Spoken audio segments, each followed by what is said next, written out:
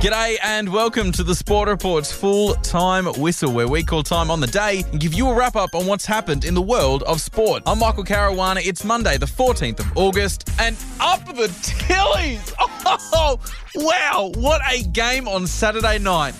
What next? We'll relive it and look forward to their next match in a minute, but we'll also talk about Ricky Stewart's monster blow-up after the Raiders' embarrassing loss. Plus, the AFL has 2 regular season games left, and the finals race is still wide open. That's all on the way in today's edition of the Full-Time Whistle.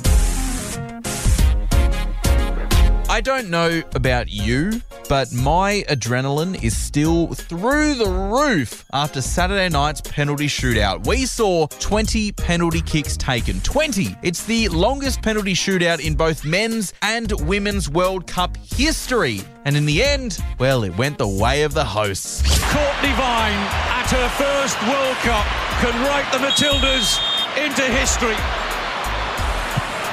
Cue the party!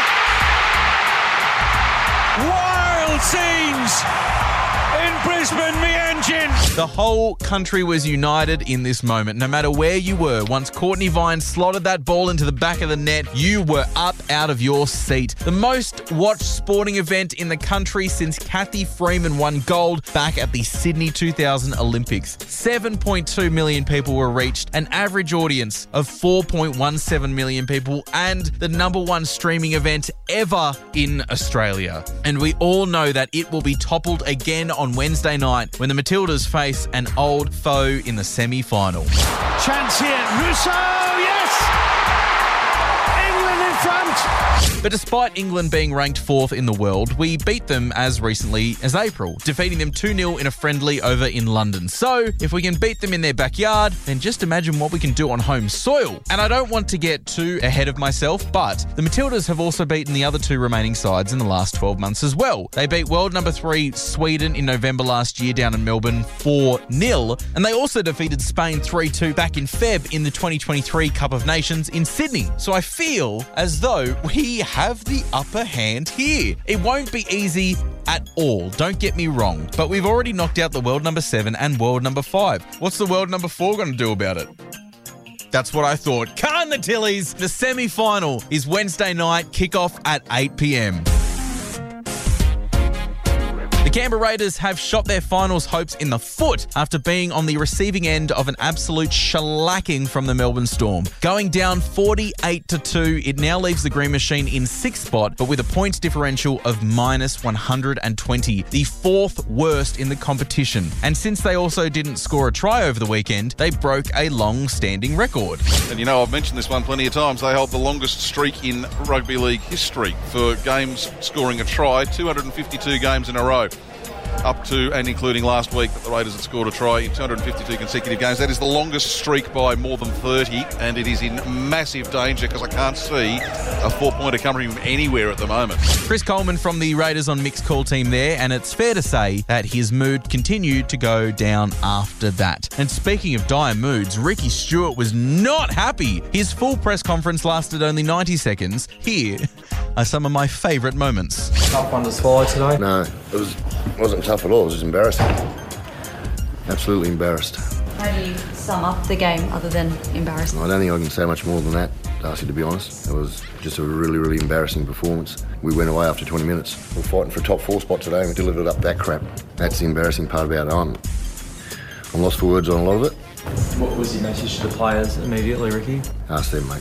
You're allowed to talk now, apparently. It was announced that Jared Croker's finishing up. It was announced just a few hours ago. Ricky spoke about it. Was that emotional for the players when that did? And can you talk a little bit about his contribution? No, I'll talk tomorrow about it. I'm not trying to be disrespectful to you, mate. Just I ain't in the mood for talking, really. It's just that I'm here because I have to be. Can you blame the man, though, for being so short with the journalist? He's just been pumped by 46 points. What else do you want him to say? The Raiders will have an easier game next week where they'll host the Bulldogs on Sunday Arvo. Hopefully, though, the other big news over the weekend doesn't distract them.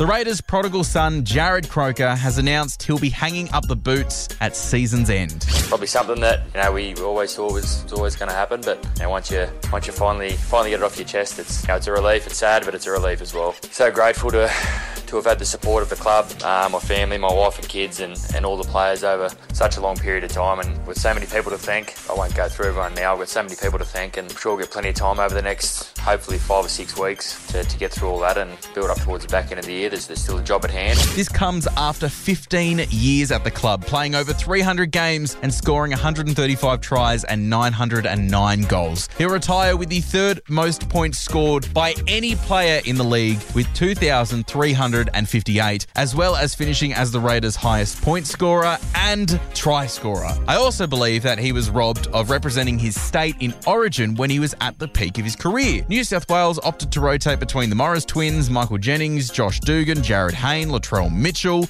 James Roberts, Dylan Walker, Tom Trbojevic, and Jack Whiten, rather than giving Croker a chance. He will go down as one of the greatest players to never represent his state or his country. But in saying that, looking on the positive side, he'll also go down as one of, if not the Raiders' best ever player. The finish line for the AFL is in sight. 2 rounds left. I'd be lying if I said that I haven't actually spent the day on the ladder predictor, and boy, is it tight! I am under the belief that Carlton, Geelong, Sydney and Adelaide will make the 8, with the Bulldogs, the Saints and the Giants all missing out, despite being on the same points as the Crows.